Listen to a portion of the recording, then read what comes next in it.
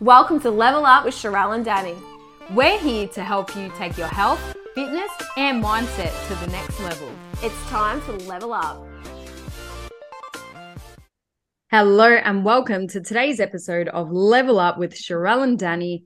Today we are talking about building a new identity and letting go of who you were. This topic was actually one that was requested through the DMs on the Level Up Instagram. So thanks for sending that through. We both resonated with this a lot because obviously we've had a lot of shifts and a lot of changes throughout the last, I don't even know, maybe 5 to 10 years for both of us. We've gone through a lot of different identities, or we've built different identities along the way. So we wanted to have a little bit of a casual conversation about some of the things that we've been through, our personal experiences, and then also have a little bit of a chat about identity and what it actually is. I think it's an important topic as well. I mean, the question that was asked was around moving away from being a competitor and a bodybuilder. But we didn't want the episode to sound like we were encouraging that for everyone, or we have to be a certain way. So we wanted to make this broad in a sense of you can change your identity. You're not stuck with one identity. In every phase of our life, we identify with certain things that keep us safe, that give us validation, that make us feel included, all of the primal instincts. But you're actually allowed to change that. It is not easy letting go of who you were and how the people around you respond during that process. But it is very important because as we grow and evolve, the things that we value, who we see ourselves being also changes as well. So yeah, it's an interesting topic. Yeah, absolutely. And I know a long time ago, we had someone called Michelle Beatty on the podcast talking about, some of the work that she does in her program called The Art of Noticing. And basically what Michelle has taught both Danny and myself is something called internal family systems. And this breaks down not only identities, but into parts. And I just can't unsee the lens now when I hear about identity, that parts exist and they make up who we are. And we all have I don't even know, it was like 40 to 50 different parts that we can identify at one period of time. And that was my exact thought when I was, doing some of the notes for this and obviously reading through the question, and even just like here and now, it's really just come up. But I think it's important to recognize that we don't just have a identity the same way that we don't just have like one hobby. We have a host of different parts or identities that actually make us up. And I think a lot of people can get so attached to one part or one identity, and they don't want to quote unquote like let it go or like change. And to me, now that I have that lens of IFS and the things that make up me, I would see that as doing a disservice. Like if I was only looking through one part and thinking this has to be everything and trying to live through that part, I just think all the other incredible identities and parts aren't getting any airtime, and you're really like underselling who you are as a person. So today we want to be able to talk about like the many different parts that, might make up you, but then also like our experiences and how our parts are being developed and how our lens has shifted throughout the years too.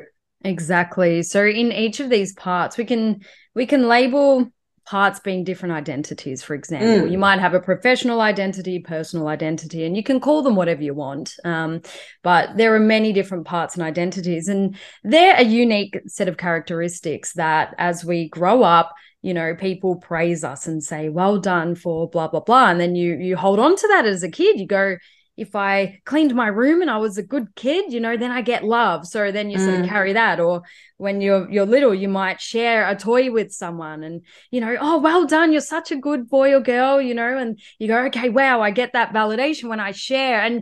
Or you do something wrong, you spill something on the ground, don't do that. Like all of those parenting experiences start to shape the ways in which we respond to praise and the actions that might get praise or might, we get scolded for. So the identity and the different parts start to shape as soon as you're born. And obviously when you're younger, you don't understand. You just know what is connecting me to my parents or prime carer, or what is causing them to be, disappointed in me and make me feel not included. So it just starts as soon as we're born. Yeah, absolutely. Especially if we're looking at like identities that we hold very strongly to ourselves and we associate a lot with. It's usually because we've had some sort of positive reinforcement or recognition towards that part. And we live through it proudly, right? Which is an amazing thing. And I think like some common ones that come up for a lot of people is being like a good student, like a good worker, or like intelligent, really smart. Like a lot of people have that really like emotional, intellectual attachment to being smart. You see that a lot. But then also more, I guess, general ones like being a mother, being a girlfriend, being an athlete, being the funny person in school, right? Like we all remember one. We have one in the group that was like the funny person. They really wore that identity, and sometimes they took it too far. It was like, okay, like it's not funny. That's not funny. Like they were trying to everything into a little bit of a joke, right? Yeah. Got the rebel, like the badass that was always in the principal's office. I definitely built that part. Were you? And then like a criminal, right? Like where people just are like, this is who I am. Yeah. Right. And you can even attach identity to behaviors, right? And this is something that James Clear talks about, having identity-based habits, whereas our behaviors make up who we are, right? We know that. So he uses the example in the book, for example, of like smoking, like I'm a smoker, rather than like smoking is just something I do. So when we want to change our behaviors, we actually need to change our identity. And, you know, we'll talk a little bit about our experiences, but even here right now, think about some of the things that you identify yourself as that you don't even probably know that you've got behaviors attached to it. You just think, I'm just, you know, I'm a coach and therefore I go to the gym and I prioritize this and I do all these other things. It's got this big cascade of ripple effects because you identify yourself as an expert in that field, leading other people to a place that you've been. So it's really important to think about, and get curious about like, not just my identity, but my identities. Like, what are they, and what behaviors follow those identities as well. It's such an interesting one. And you listed off some of the most common. And I think our occupation shapes the most prominent identity for most of us, because we have to like dial up that part for hours every day, whatever amount of hours you're working in a week. We have to be that character, whether it's authentic or not. We have to portray that part so strongly, so often because of work. And you find that a lot in people. They are most dominated by their work part. And I 100% am. That is who I am most of the time.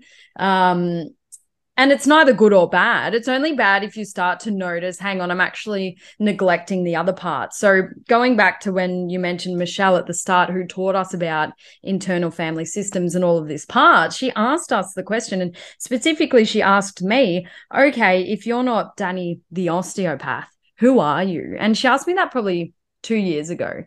And I forgot. I literally could not answer. If you had asked me that when I was 18, different, you know, I was the party animal, I was fun, I was social, I was, you know, a daughter, whatever. And I'm still all those things, but they all got super dialed down. And it was really confronting to actually have that realization and go, wow, like, again, it's neither good or bad, but I am so strongly in this part. And then it allows you to reflect, can I stay here, or should I actually turn some attention to the other parts? Now, you can't be both at one time. Okay, you can jump in and out. You can be a work persona or a work part, you can be a personal life part, but it can't really be the same. So it's, yeah, everyone just have a little think, how strongly do you identify to certain parts, and start with the work part. You know, that's the easiest to recognize, and you go, oh shit, yeah. And you sort of create little characters for yourself, or you can label them whatever you want. But yeah, work is probably the most common one who shapes us. And that's why it's so important to love what you do, right? But it all starts with this awareness here.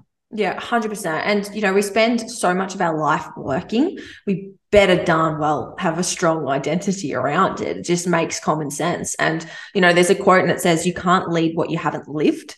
Right. And I generally believe that, like, you know, if you're a mentor or a coach or whatever, and we speak about this a lot, there's a lot of people out there that practice, or that preach things they don't practice, right? And eventually get caught out, and it becomes really draining because you're trying to like force yourself to do something that you don't even associate yourself with, or that you haven't been or done before. So when you're a coach, or, you know, and I'll have a little bit of chat about my experiences, like when I was a nurse, like I lived it, you know, it was on my socials, like everything was just jumbled in together. It made no sense now that I look back on it, but it's just who I was at different periods. And I think when you can learn that there isn't just like one piece of you, and it can't be taken away, because I think especially when we're talking about the competitor piece, or that the bikini pro, whatever it might be, like that's still an identity, but it's not all of you, and you shouldn't put all your eggs in one basket. But I think a lot of people can get so much praise for certain identities that we become worried that if we don't all of a sudden follow the exact behaviors repeatedly, if we don't still compete, if we don't still do these things, then all of a sudden, you know, in our brain, in the lower parts of our brain, we go, people won't like me anymore. I'll be left out. And we all know that community and having a tribe and feeling like you belong is a fundamental human need, right? We really do suffer mentally and emotionally without belonging to some sort of tribe. So this is why we get so attached to our identity, and for good reason, right? But obviously we're not going to get rocks thrown at us if we decide to change our careers or move between. But it's really important to be able to identify that. Absolutely. I'd love to know, and we are going to talk about personal experiences, but before we sort of go down that path, when you were listing off some of the common ones, I'm interested to know what you sort of identified as, or have you been able to reflect on the links between you being the rebel or you being so-and-so? Like, can we get into that? That's kind of fun. Oh God. Sure, why not? Well, something I definitely have done a lot of work around, and I even think I've done a lot of work with you guys listening, without even actually knowing, is I had to work really hard in high school just to be an average student. Like I was someone that had to do a lot of study, would have to tick all the boxes just to sort of get by in high school. In hindsight, it's because I just hated everything I was learning about. It's no surprise. Because I excelled when I got to uni, and I got to pick my subjects and really like go into something that I was passionate about. But in school, I had this thing of like, never smart enough, never good enough. And, you know, I've spoken about teacher experiences. We love teachers, but looking back, I'm like, yeah, you know, it could have been like approached a little bit differently as like a young kid, most definitely. So that bled into my adult life. Absolutely. Where, you know, I still had to work hard, but I was still, you know, getting distinctions in uni, but still had that same, like, not smart enough. And it definitely came in, like, I was tutoring anatomy for first years in my third year. Like, I was quite intelligent in that area. But then when I moved into coaching, I was like, oh, not smart enough, you know, and I remember speaking to you about it quite a lot, even though it wasn't true, right? Like, it's enough for what as well, yes. Right? Like, you've got to be able to identify what you're talking about. And the reality is, like, there's always something new to learn. So I just have a different perspective and a different lens rather than trying to catch up. That was something I had to do a lot of reframing and rewiring around at the start. Definitely don't have that piece anymore, because I think having a beginner's mindset means that you never know enough. And that's not a good nor bad thing. It just sort of is. So that's the first piece around schooling and my sort of like learning experience. I probably, because of that, I used to play up in school a little bit, maybe up until maybe year 10, I think. And then I was like, rightio, got to get my shit together. I wouldn't say I was like a rebel. I don't know I'd just say I used to muck around in school a lot. You know, that's probably all. Never malicious, never really bad, but, you know, I've definitely done my fair share of like skipping classes and, you know, all that sort of stuff. But then being like, come on, Mr. Palmer, it's all good. Like, I would always be really good with the teachers. No criminal offenses, I can definitely say that. And my athletic identity did not get established until definitely maybe about 18, 19, 20, not until that age. I was always someone that I associated with not being good at PE or sport, not being physically active. Yeah, I used to, you know, I'd pull the P card in swimming and sit on the sidelines with my iPod Nano and just, kick out. I was not active in school, right? Like, not active.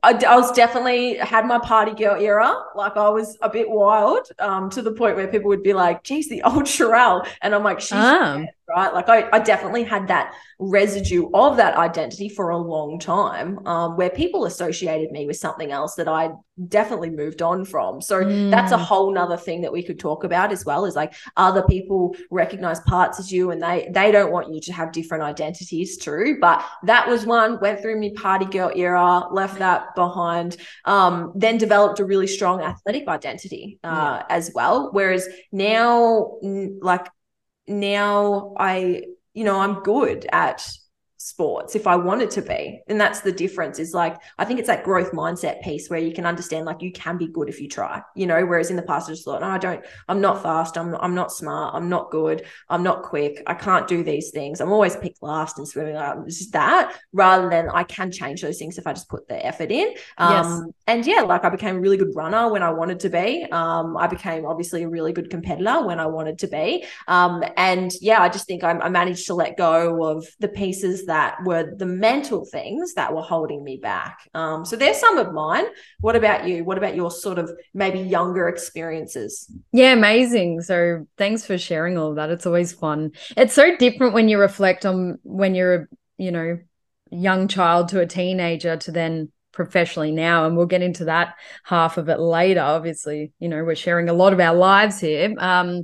But for me, I think I was the opposite to you. You mentioned you sort of played up until around year 10. And naturally, when we're put in systems and programs that we don't align with, whether it's not our learning style, it's not in our interest, naturally you can waver and look to entertain yourself in other ways. But it does always come down to that piece of feeling, validated and a part of something. And going from primary school, to higher school, I didn't really have much going for me in a sense of athleticism, kind of like yourself, or anything else. So then my praise from my parents were, oh, you're such a good student. So I was that good student because I was good at it. Like I knew I could sit myself down and learn what the teacher was teaching. And then I kept getting praise for it. And I didn't need to make friends with it. Like I just kind of did my own thing. So even though I identify as an extrovert, I just forced myself to be introverted, just so I felt good about myself for something. You know what I mean? I wasn't the popular one who did the dances and like had all the friends. I'm like, fuck, I've got to be the smart one then at least. And then come about year 9, year 10. So the same year where you kind of transition, it must be like an after puberty thing. You just sort of change. I was the opposite. I went in a new class with a girl and she was one of the class clowns, and it was so funny. So I made friends with someone and I started making more friends. So I was like, well, fuck getting the straight A's. I'm like, finally I have a group. Like I'm a part of friends, so then kind of had my phase of getting in trouble for talking in class, and then I adopted the class clown persona, but just within my little group there as well. So that gave me better validation than what labeling being smart was. But then come year 12 or year 11, year 12, I kind of merged the two together. I was social, had some friends, like some awesome friends, and I did have them in year 7 and 8. So sometimes they listen and go, hey, I was your friend in year 7 and 8. So thank you to those guys. But I really became more confident in being social in the later years. So then year 11 and 12 blended the two together. And as you get older, you still want that love from your parents and your caregivers, but then you kind of realize, hang on, I'm actually responsible for whoever I am and my life. I feel like when you're younger, you just do what you're told. You're like, oh my God, I need to listen to these people, teachers, parents. And then you kind of find out what socializing is and partying is, and then it's fun, and then you start driving, and then you get your independence, and then it really, really shifts. And now carrying all that, I think I'm a bit of both. I love being social, but I love still being a good student in the things that I love. And we'll get into adulthood later, but man, my hat goes off to kids going through all that again. And it's just like, oh my God, it's full on. I'm exhausted. I know. Yeah, you're really like, you know, during those years, you're just figuring out who you are. You don't even know what you like. You don't even know anything, right? You just trial and error the whole time until you figure it out. And yeah, I think everyone sort of has like a bit of a pivotal change around that sort of like 16, 17. You have to. I think those years really determine what direction you're going in as well. And even for me, like if I have to think back about one, like the next sort of beyond that, like in year maybe like 11 and 12, that's when I was like, okay, all right, got to start like paying attention now. I better start. I was a bit late. I wish I really caught on maybe year 9 and started paying a bit more attention. But that was when I was like, all right, you know, I want to get out of this town and I want to study and I want to go somewhere. So I better pay attention in class. And then when I went to uni, that was massive for me because it's literally the same as when you travel, right? And one of the questions we were going to say, like, if you could go somewhere without anyone knowing you, who would you be and what daily actions would you do? And I moved like 3.5 hours away from where I grew up, literally knew no one. And I lived on res on campus as well. And I was put in a unit with like 15 other people that like from all over wherever, didn't know any of them. And as well, they sort of base you on like personality too. You do like little questionnaire. So you're in there with sort of people you might get along with. And it was weird because you are just like a fresh canvas. And that's how I felt when I went to uni. But not only that, some of my behaviors like might come with me that people would be like, oh my God, like that, is that you? Right. And then I would like learn and model from other people because the uni I went to was quite renowned for exercise, sports science, PE, all of those things as well. So everyone in my unit was like big tennis players, like party goers, but like look after yourself. And I think I started to model with a lot of those people as well that were driven towards excelling in school uni at that stage and like wanting to pursue careers and then being athletic. And, you know, like something on the weekend would be going down to play tennis or like, you know, going for a run. Like it was a little bit different. So I really started to mold and then probably like step into actually who I wanted to be at that pace. And that's when I started to like go to the gym, started running, started looking after my health and fitness, met Luke. That was another big one. Like you start to meet people and identities mold together, right? We mirror what we're sort of surrounded by and we build relationships inside ourselves based off the ones that we're surrounding ourselves with as well. And yeah, that was a massive change for me. Like they always say, if you really want to change yourself, like change your environment. And that was just like pivotal for me. And it's, you know, some people get scared by the idea of moving away or leaving a relationship or starting a new course and having those sort of life overhauls. And yes, it's scary because it forces you to let go of a lot of those attachments and identities. But then, as you said, it's a blank canvas. You can literally be whoever you want to be because external expectations weigh so heavily and they do shape us. You know, people notice if you're acting quote unquote out of character. They start to say, oh, are you okay? Or, you know, so-and-so is changing. And then they put their lens on it and it can be a bit messy. So if you just pack up and leave and you situate yourself in a new uni like what you did or moving towns, no one has those expectations or if you go to travel. And it is so freeing. You know, I'm not brave enough to be a solo traveler. I don't know why, but, you know, I did travel with my friends, but I notice you still stick with your friends and then you can't really be different because they'll be like, what the fuck's wrong with you? Like, why are you acting like that? But, you know, the solo travelers, I had no idea who they were and they could say anything to me and I would assume that that's who they are. Like it can be extremely scary, but extremely freeing. We all remember moving out of home.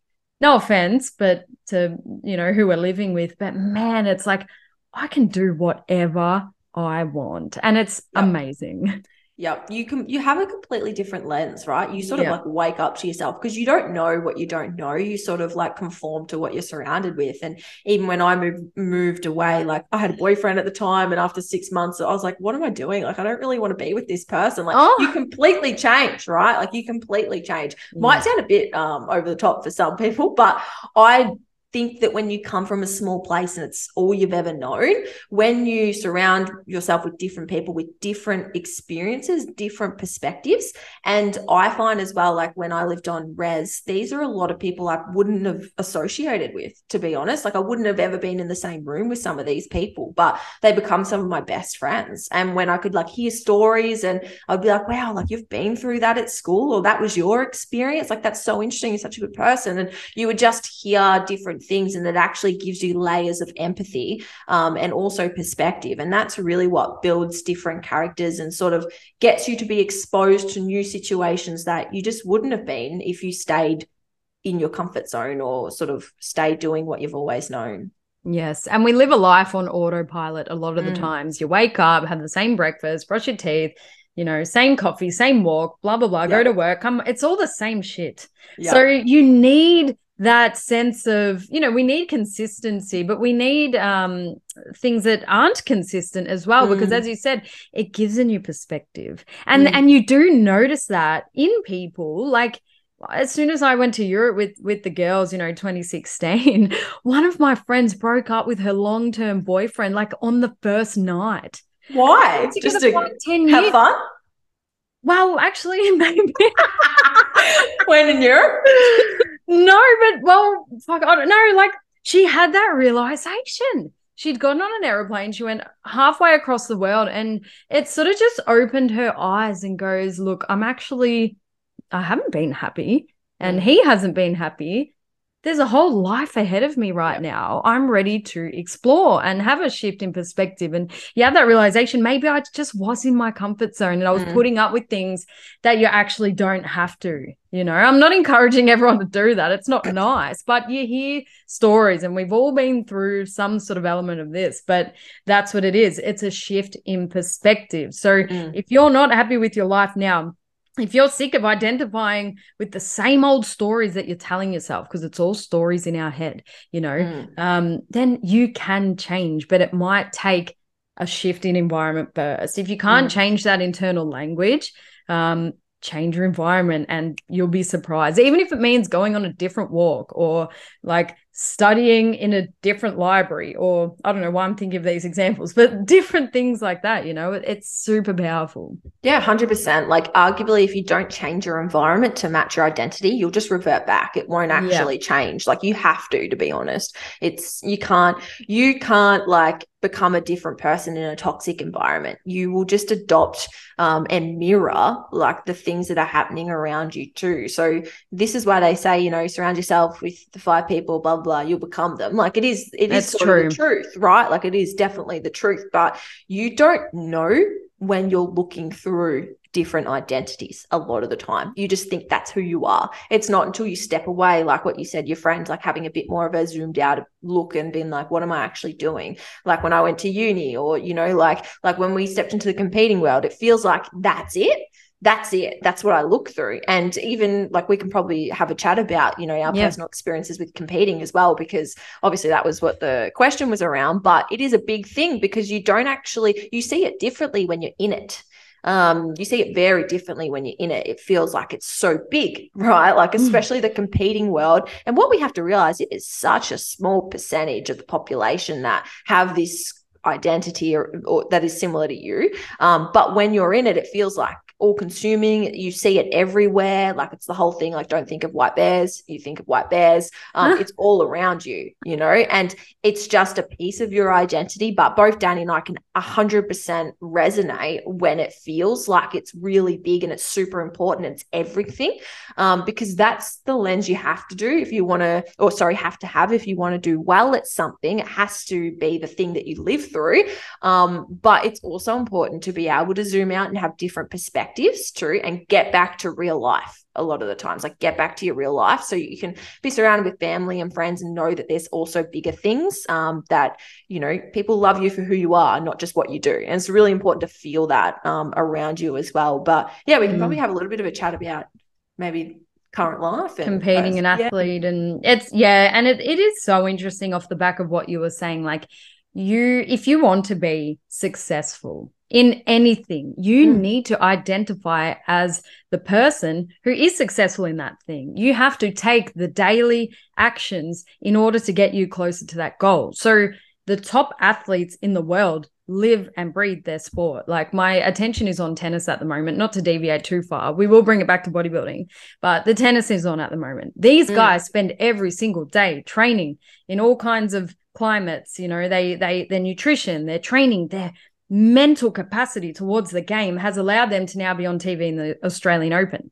And it's so interesting because last year we had, you know, Serena Williams, Roger Federer. Even if you're not into tennis, you know these people. Ash Barty, who won, they all walked away from the sport. And I feel like although they'll be going through their own internal things because they now have to identify something else, the repercussions from everyone else was massive, saying, like, for Ash Barty, you know, well, she just won. Why is she quitting? And everyone sort of made it about them. Yeah. Whereas now she's actually pregnant. So there was a plan there. She actually just wanted to become a mum now. So she had to change her identity. But I felt myself getting so attached to these athletes because I won't be able to watch them anymore. And it made me really sad. But I'm like, that is a lot of pressure to 100%. Have the world judging your identity because it became our comfort zones. We all know Roger Federer played tennis. Like, it almost throws things upside down in what's known to you if something like that happens. So I just wanted to acknowledge that the power of external expectations is so strong. But even the best of the best in the world, yes, they identified with it for years and years and years, but it does come to a time and place where you're ready for something else. Either we don't get validated by that anymore, our body might not be able to keep up, our mind not be able to keep up, or we have other goals such as having a family. If you want to have a family, maybe you can't train for 5 hours a day. So, you know, you see it at all levels. There's nothing wrong with it, but it has to come from a place of you being ready. Don't let other people force you to make the change. But if you feel good about what you're doing, you know, being a competitor, which is what got me into bodybuilding, like, it gave me that validation from friends. You know, Danny's doing something different. It allowed me to realize, hey, I don't have to be stuck in this grind of a lifestyle. I can actually have a really big goal that scares me. I can work on my mindset, my nutrition and my training. Like, I can stand out. I can, you know, and there is going to be external validation there, but that wasn't the drive. It was just about me going on an adventure, making new friends, proving to myself that I can do things that really scared me. And, you know, traveling, we went traveling together, like all of these amazing things, dressing up for photo shoots, you know, putting on nice makeup and outfits, being in front of the camera, being on the stage, like all of those things really drew me to being an athlete. But the habits were massive. I'd wake up, I'd do my meditation, my journaling. I would not touch my phone for the first hour of the day. I would go into the gym. You know, it complemented my work, working as a trainer. It complemented uni. There were so many elements, and I was 100% in an athlete's mentality. But it did affect, you know, relationship with living with mum. I was single the whole time because I didn't want to bar of anyone else. I was just on a mission, you know. Other elements like social life, I didn't go out drinking anymore. All of those other things were affected, but not enough for me to burn bridges. You know, I learned to separate myself because there was nothing wrong with everyone else.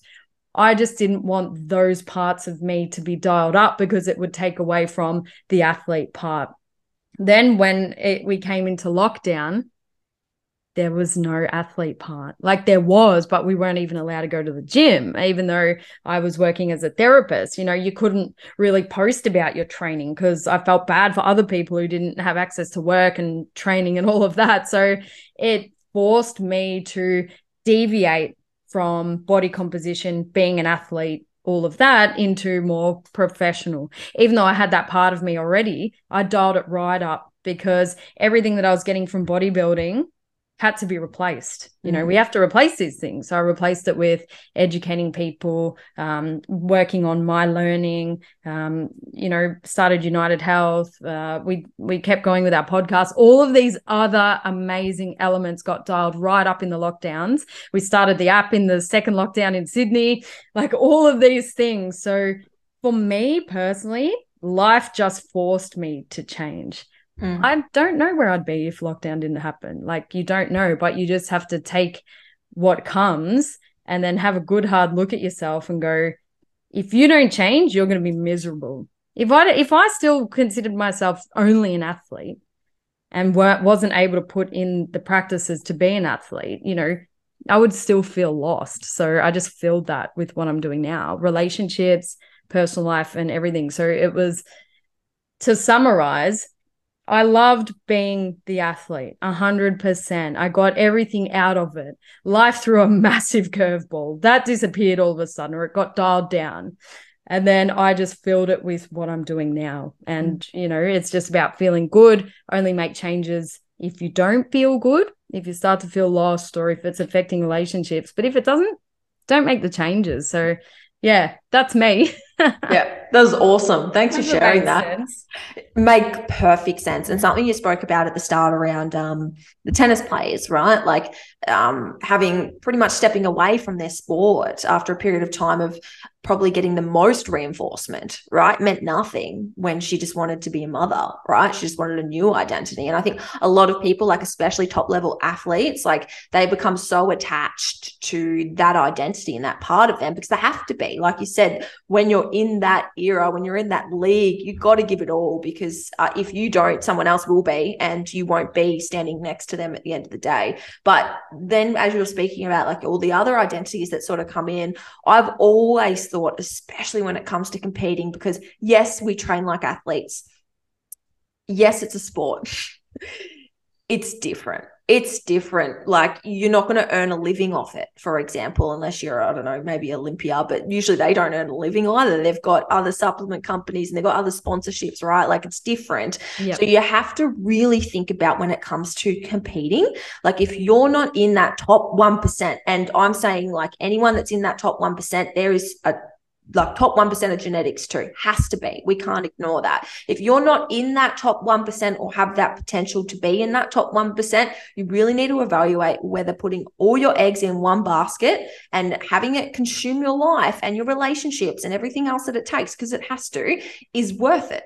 Right. And you've got to be so honest with yourself because, and I say this to a lot of my girls that are competing, like you have to get more out of this prep than the show. You have to. It has to change who you are. You have to adopt different behaviors. You have to have a different motive. Like be selfish. Is this for brand? Is this for business? Is this for personal growth? What is this actually for? Because it can't be for the stage. It can't be for the pro status. It doesn't mean shit in the real world. And it's not going to get you to where you want to be, right? We have to learn to detach our emotions from our long term, because sometimes the validation can overtake for a period of time. And like you said, Danny, we've both been there. It feels great for a period, but then something's missing along the way. You sort of get to that point where like, what else? What's next? There's more to this. And that's when I guess the intrinsic motivators, they become a little bit untouched, because it's not all of a sudden giving you that same sense of connection as what you had at the start. So I think for anyone transitioning, because I think we are in a little bit of a different era as well, where of course, competing is still very popular and a lot of people do it. And I think it's incredible for personal growth. And, you know, obviously we're both pros, like we think it's awesome. We're in this era where a lot of people are sort of like moving into more of like the health and thinking more about business now, with especially now that like social media is helping with businesses. It wasn't like that when we first started. Like it's a bit of a shift and a bit of dynamic. You have to be thinking like, what else is there, rather than just being so engorged in that competitor's identity if it's not going to be your be all and end all. Yes. And it also ties in with, you can't purely identify with how you look, you know, because you can get what's deemed an athletic body in really unhealthy ways. 100%. And people are becoming smarter in what to look out for, not only in themselves and their behaviors, but then also clients and the people around them. They don't really look, we can all appreciate someone who's worked hard in a healthy way and they look a certain way. You can appreciate the work, but now beauty standards are changing. People are getting smarter. People are realizing that it's so exhausting to walk around with a six-pack 24/7, unless you know you're a minority who that's just your genetic makeup. So we, myself included, definitely forced myself to steer away from that because health was being affected, didn't have a period when I was competing, stuff like that. So it's not, I don't want to take away from the competitors because obviously like it's still an amazing sport. But as you said, it needs to be considered very carefully. You don't make direct income from it. You can go down a path of unhealthy behaviors. So, make sure you're doing it for all the other reasons that you did mention earlier in a healthy way as well. And it's not the next step of a gym goer. It doesn't go join a gym, love training, compete. It doesn't work like that. You know what I mean? Yeah. People just think, it's the next step and give it a go. But we're talking about in today's episode, people who identify 100% with something. You need to recognize or ask yourself the question, is what I'm identifying with serving me? Like, why am I so attached to it? If it is, and you feel awesome, good. But a lot of the time we can identify with things that are actually protecting us, but in a negative way. Yeah, 100%, right? Like we have to know why we're doing what we're doing. And as soon as the outcomes or the goals or the identity sort of doesn't align with our values, we really need to adjust them and ask ourselves, like, have my priorities changed? Have things shifted for me? Because they will. And as you mentioned, Danny, a lot of the times it's actually not our choice when we transition or go through different chapters. And probably for me, I think something that as we're talking about this, I've always had a really strong athletic identity in the competing scene, and I just loved it when I was completely in it.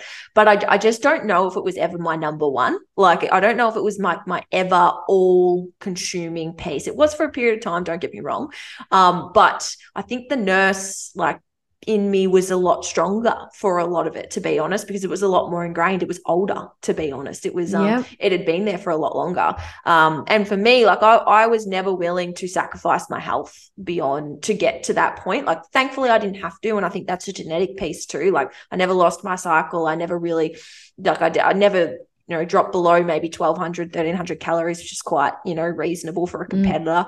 I never really cared to really kill myself. Obviously never touched performance enhancing drugs, never did that, right? And obviously the WBFF, it's a little bit different to other federations as well. I definitely want to name that. But I think it's important to identify why you do what you do. And now zooming out a little bit and being where I am now, I can see that a little bit more clearly, and I can see how that really took over a bit because I just sometimes look at other people that are willing to go to the nth degree for it. And like you said, Danny, if that's what you want to do and that's it, then awesome. But if it's not, and if you're just a coach wanting to help people, if you're wanting to do these things, and I see it a lot with just I guess, female fitness coaches that think I'm going to compete to inspire my clients. It's probably the opposite of healthy for a female anyways, to be honest. So you don't have to go down these avenues to do what you think you might have to. It might have been the thing to do, maybe, I don't know, back then and a bit more trendy, but there's so many ways to get to your path. And it sort of goes to the point what we spoke about a couple of weeks ago, pave your own path. It can look different. You can stand out in other ways. You can get the things that you think you might be getting in other ways too that might actually be more direct. And I really challenge people to think about it because it's difficult to do on your own. And coming back to what you said at the start of the episode, Danny, when Michelle asked you, if you're not Danny the Osteo, who are you? You can't have that lens when you're looking through Danny the Osteo. So when you're looking through Danny the WBF Bikini Pro, and I say, what else is there? You're the crown. We're just laser focused, and because that's what it takes. So you need other people to challenge your perspective, challenge your identities. And then I also think you need that softer approach to be hey, it's not the be all end all. In fact, you should have other identities, right? People don't buy coaching, they buy coaches. So make sure there's more to you than just the one facet, because people want to be able to relate too. So there's heaps of different layers, but I think identities are there to be lived through and jumped between. We don't just have one, and in fact we shouldn't, because it can become depressive, as we spoke about. when that gets taken away, because especially in the competitive scene and in the sports scene, like injury derails people, right? And you would have seen this, Danny, many times, that it completely derails people when they all of a sudden can't live through this one identity that they've let go of all of their relationships and spent thousands of dollars on. Or, you know, I spent like 60 grand on competing in my competing career. So like this stuff isn't like cheap, right? Like, so you have to know that if you want to do it, yes, give it your all for that period of time, but be okay with stepping out of it. Be okay with having a year off. Be okay with doing other things and making sure that you're, you know, nurturing your other identities and your other relationships too. Yeah. So when you were just about to become a pro, obviously you're doing everything it took.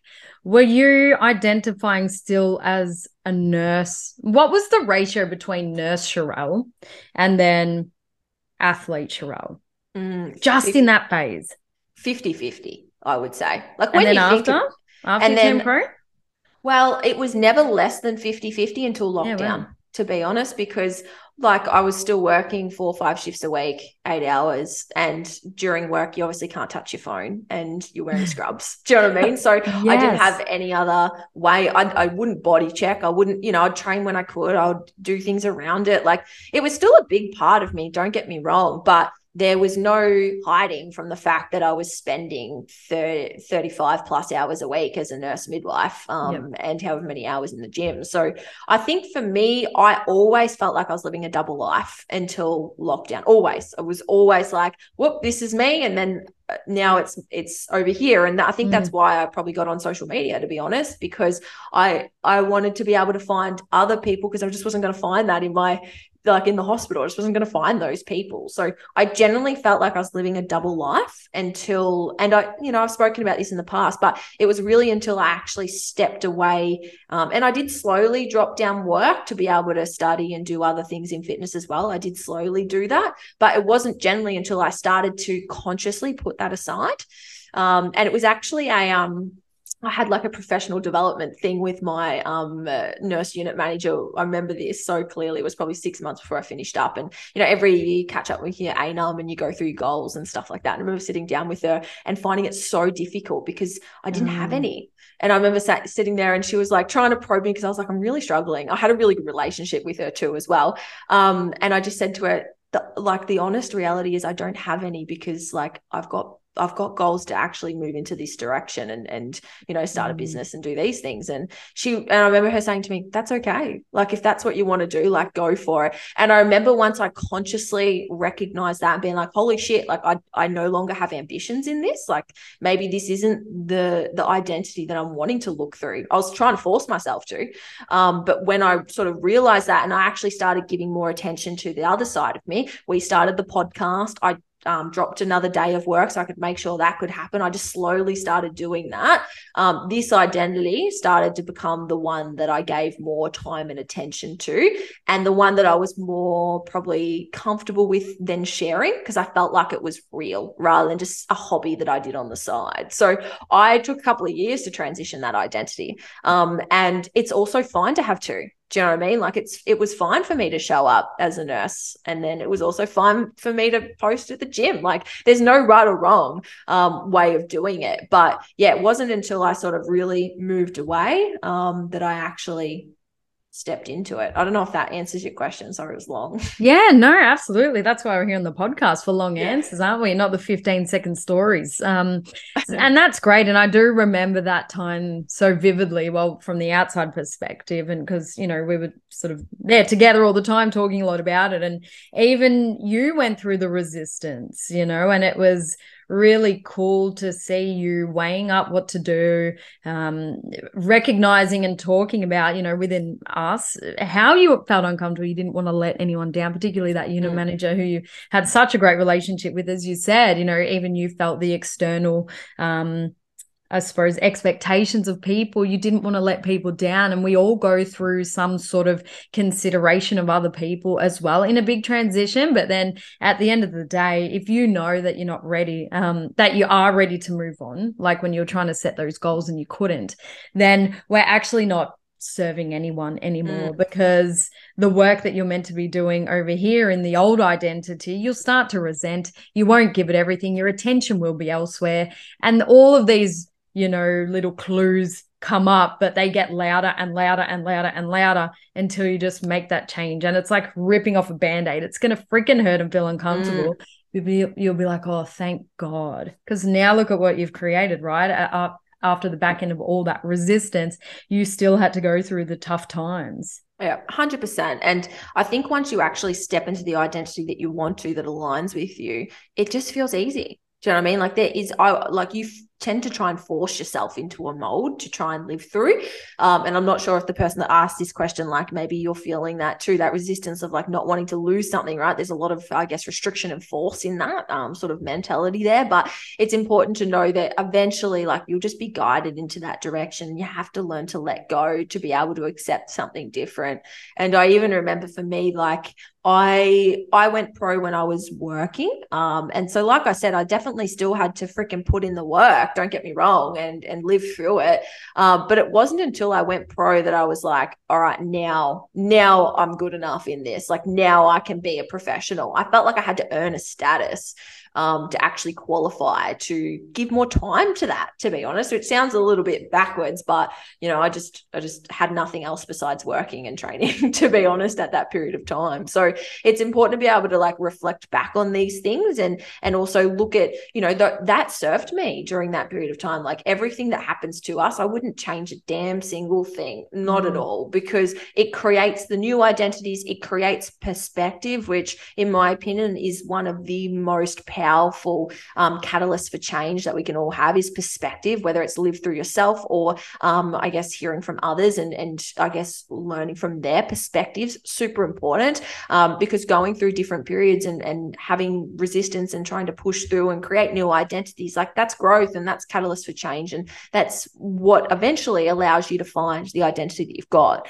And the other piece, even for us, Danny, like, it's going to change again. Do you know what I mean? Like, our identity is going to shift. I felt like I was a coach, and then I was like, holy shit, now I'm more than a coach now. Like, I've got other businesses, I've got things going on. I don't even know what I am anymore. So it's like, your identity is just the pedestal that you create for yourself. It's an ego, right? Like, no one else actually really sees you through the lens that you see yourself anyways. Yeah. And for the person who asked this question, I mean, obviously they're aware that they should change, because you wouldn't ask the question if you were 100% happy being an athlete. So maybe, I don't know if life has forced you, whether it be through injury or something away from that, or if you're just being drawn in another direction, and maybe that person is asking permission to change. And we try to seek answers and advice from other people, and that's only good to an extent. But again, everyone's advice just comes from what they think is best for you. At the end of the day, you know what's best for you. And sometimes, like what we've been reflecting on, there's no answer. We're paving a path that is just built off what we feel like doing. We wake up and go, I want my life to be this. We might not be at all of our goals now, because, we're always going to set goals that are out of our reach. But we have molded our life based on that principle. I want to wake up and I want to do whatever I want. And that doesn't mean not work. We've just shaped our life and our career. We've learned who to share these thoughts with, because most people shut them down. And we've learned to keep quiet sometimes about our goals, because we don't actually need immediate validation from other people. And there's something so peaceful in realizing that you're so sure of yourself that people's opinions don't actually matter to the extent. If we change our identity, great. Like, no one actually cares to the extent that you think they do either. So just start reflecting, and we always draw it back to tuning inwards. Ask yourself, what do I feel like doing? Why did that question come up about changing identity? Was it internally, or are people around me telling me I need to change? There's so many factors in it, but try and weigh up whether it's internal or external. And it might be a little bit of both, but at the end of the day, if something is calling you internally, you just need to go with that. Otherwise, you're not going to live a fulfilling life. You'll feel inauthentic. You'll be resenting people and situations, and it's just not nice. Yeah, absolutely. And as you said, Danny, like you have already asked like how I can sort of do it. So you know that it's the direction that you need to. The question you need to be thinking about is like, why do you feel like you should be still identifying as a competitor? And I think lockdown did a hell of a lot for like the fitness industry and especially competing and lifting. Like a lot of people had to deviate to other ways to be able to get the same sort of intrinsic feelings as well. But obviously there was no shows, right? And I think a lot of strict comp prep coaches really suffered during that time, because if you, again, put all your eggs in one basket and the basket is no more, like what happens? So don't get yourself in that predicament where you've got yourself in that situation. Like see that as an opportunity to be like, okay, like maybe I should diversify myself. Maybe there is another whole community out there that wants who I am, right? Because a lot of people try and force themselves again into that mold, and you'll never see the opportunities if you don't actually step back from it. And I think that's the scary part, is you never just switch to something else. You have to have this like period where you're in limbo and you're not really sure and you're a little bit uncertain and you don't have any friends in that area, and it's new. You have to go through that little chapter in order to be able to step into the next thing. And as I mentioned, once you actually do step into the identity that you want to be, and this can be a host of identities, by the way, it doesn't have to be like stepping into something completely new. It can just be like stepping back and being able to see them all. Once you do that, it feels so authentic and there is no resistance and there is no questions like this, because you're just sort of like living and you're just being, rather than feeling like you've got to do all of the time. Yeah. So embrace that blank canvas mentality. You might have just been dumped. It's shit, but it's a blank canvas. You might have just lost your job. Yep. We've all been in all of these situations, and it feels like shit, but it's a blank canvas. The blank canvas mentality. Be okay with a little bit of uncertainty, but have peace in knowing that you will create certainty and it's going to look different. And sometimes losing a job is a blessing, because finally you're not trapped in something and you can actually create a new path for yourself. So really adapt the blank canvas mentality and be okay with pivoting in life. You just have to. Yep. 100%. Well, I'm inspired, Danny. Woo! I'm ready to transition. But yeah, again, like we hope that this resonated obviously with the person that asked the question, but like everyone, like being more aware of your identity and actually think about your thinking of yourself. Like it's an incredible skill to be able to have, to zoom out and, look at all the different identities that you've got, and whether the behaviors that you're doing or the habits, they align with that identity, reevaluating priorities, which we've all had to do over the last few years as well. And, it's really challenged us to think about what's actually important, which I think is essential, right? Like we should be doing that regularly. It shouldn't take a pandemic to actually do the things that we want to. But for a lot of us, it did, myself included. So I'll definitely own that. But yeah, we hope you enjoyed the episode. And as always, if you did, make sure that you take a screenshot and share it on your Instagram story. Thanks, everyone.